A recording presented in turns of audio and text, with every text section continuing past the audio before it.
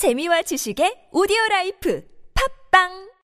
We're back. We are talking about lawmakers and the privileges they enjoy in South Korea and the outrage that a lot of people have over this, especially with the unproductive 19th National Assembly and the idea that the public's trust is quite low, at a historic low, with these lawmakers. So should they voluntarily give up some of those privileges? We are going to be connecting and maybe get some comparative politics with an expert in Sweden.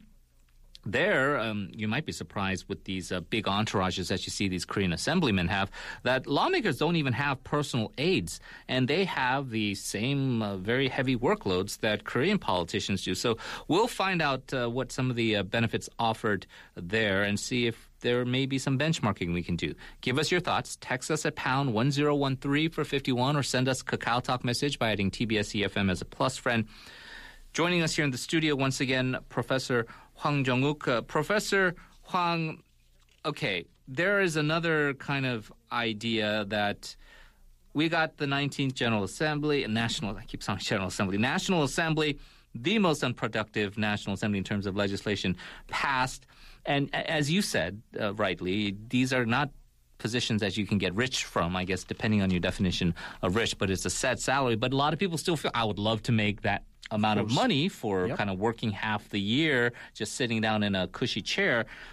There is that, I know other countries have had that kind of pay-for-play principle, right? Where if you are not actively being productive in the National Assembly, you do not receive any compensation for that. That aside, what is your thought on the issue of pay, but also what, in your view, and you talked about the two privileges afforded by the Constitution, what are privileges that you feel may be egregious and may be rolled back? I think the one privilege that has been abused a little bit, and I referred to it a little bit, was the no arrest privilege. That probably can go. I don't think it really serves anymore, given the fact that the chances of military dictatorship coming back in Korea is virtually unthinkable, basically. And in terms of incentivizing this National Assemblyman to actually perform, rather than giving them monetary stakes, I think it has to be coming from general political pressure, both from the media and the civil society in general. I think on one hand, process-wise, I think we'll need more transparency, and two, we'll need more monitoring both from the media and civil society to, basically make this National Assemblyman accountable. Yeah, and I think that's a very important point, because a lot of people feel, so that 100 some odd million won salary that you guys are getting, 200 million won, whatever, if you're not in session, if you're not actively passing bills, you're not going to get paid. That's going to be a really strong deterrent, or I suppose disincentive to not be unproductive. But as you say, with the things not being transparent, a lot of these lawmakers might say, okay, fine, you're cutting my pay by 30% in the last month. I'm still getting those kickbacks from these other shady dealings, so that's not going to be too much of a skin off my nose. In that case, in the worst case scenario, they might actually focus their energy on whatever even shady dealings. Right, exactly. Yeah. So it makes sense to actually keep the privileges, but also apply more political pressure for them to perform. We also now have some insights into how lawmakers in other countries behave and are being treated, particularly in Sweden. Let's invite from the University of Gothenburg political science professor Pierre. Hello. Hi, how are you? I'm doing great. Thanks for having me. Well, thank you for joining us, Professor Pierre. The Swedish parliamentary system, and I suppose this is going to be a bit of a civics lesson, just very broadly, just tell us briefly about it, the number of parliamentary members, and how, I guess this is that age-old U.S. politics, or how a bill becomes a law. Yeah, happy to do that. I mean, I can barely hear you, so if someone could just turn up you a bit, that would be great. Okay. The Swedish system of government and parliament is a fairly straightforward parliamentary system. There are 349 members of parliament representing, I believe, 28 different constituencies. There are currently 8 different political parties represented in parliament. There is a 4% threshold from elections for parties to make it into parliament. So that means that you will not find a party group in parliament which has less than, say, 14 or 15 members of parliament. It is a system of very strict proportional representation that aims to reflect the division of voters among the parties in society as closely as possible in parliament. It is a parliamentary system. That means that the government has to secure either a majority of support in parliament, or, as is more often the case, it has to make sure that it is not facing a majority against it. So what we've had, in effect, basically since the end of World War II, we've only had so-called majority parliamentarism in Sweden for a couple of years, when the government, a single-party government, controlled the majority in the parliament. So the normal situation, I would say, is one where there is a minority government that has to reach out to other parties to secure passage of its bills. That also means that sometimes we have, as is now the case, for instance, we have a coalition government, which is also a minority government, and that creates a rather intriguing parliamentary situation, because it means that, first of all, that government has to agree among its partners about various policy matters, and then secondly, that agreement should not be more rigid than that you can make concessions in Parliament in order to secure a majority support for those bills. So the standard passage of making policy or getting legislation through the system here is that government will draft a bill, it then submits it to Parliament, and it is referred to a committee along with motions that are submitted by the individual members of Parliament. Parliament then decides, and it is then passed on to the public administration for implementation.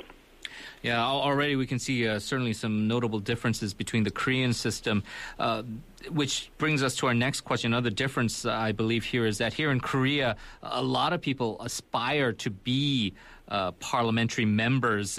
There's a prestige attached to it. The so-called elites in society all want to be. I've heard that there are certain reports that say Swedish people actually avoid or tend to avoid becoming parliamentary members because of the high intensity of work. What are the major responsibilities of members of parliament there? And could you tell us maybe even about the rewards and privileges that you're given? Well, there's a fair workload associated with being a member of parliament here. The parliament is in session probably for longer periods of time than most other parliaments.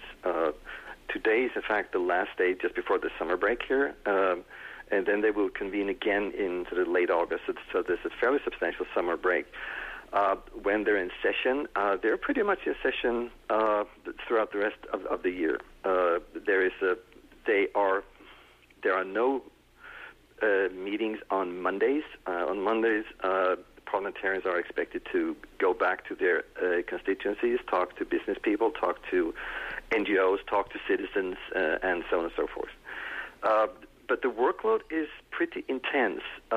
It's not just a matter of showing up for the roll call and push a button, but you have to you are invariably selected to at least one of the parliamentary subcommittees. You also often serve on royal commissions that sort of are involved early in the policy process. You will serve on numerous boards in society in your capacity as a parliamentarian. So the workload is pretty intense. Meanwhile, the compensation is fairly modest. And the paradox here is that there tends to be a fairly intense debate whenever the compensation for parliamentarians is on the agenda. And there is easily an uproar saying that why are we increasing their salary by, say, 6-7% when the average wage increase in society may be only 2 or 3%. So it's a delicate issue, and that means that wages are kept at a fairly low level. The main problem, because I heard you talking earlier about sort of incentives and disincentives, and that always sort of makes me nervous when you bring those concepts into sort of political analysis, because there are other factors at work here, I believe. One is that if you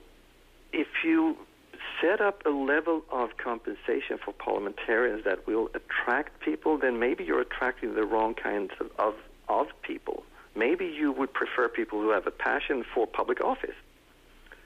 I think it is probably true in most countries around the world that if your overall aim in life is to sort of make the rich quick kind of career, you probably should not go into politics at all in the first place. So the problem then is, as I see it, is finding a sweet spot that offers a decent compensation which will be attractive to sort of reasonably bright, the best and the brightest, but it shouldn't be too high because that would stir a lot of controversy. Furthermore, national parliaments often are in competition to attract the best and the brightest people from government at other levels. One big problem we've had here is that many successful politicians have had an interesting choice between either remaining in Parliament and being one of, say, 50 or 60 or 70 or so people representing this one particular party, or alternatively, you could seek to become mayor of your hometown. Mm-hmm. That would mean that you would be you would be working in the city where you live. You would probably be better compensated, and you would have a lot of executive control and a lot of executive opportunity to basically do what you want to do as a sort of successful politician. So setting the level of compensation for parliamentarians is actually far more complicated than you think. Yeah, and I suppose it really depends on the unique circumstances of a particular country, right?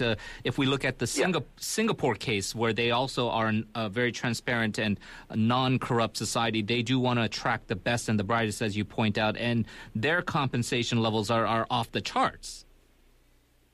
Okay.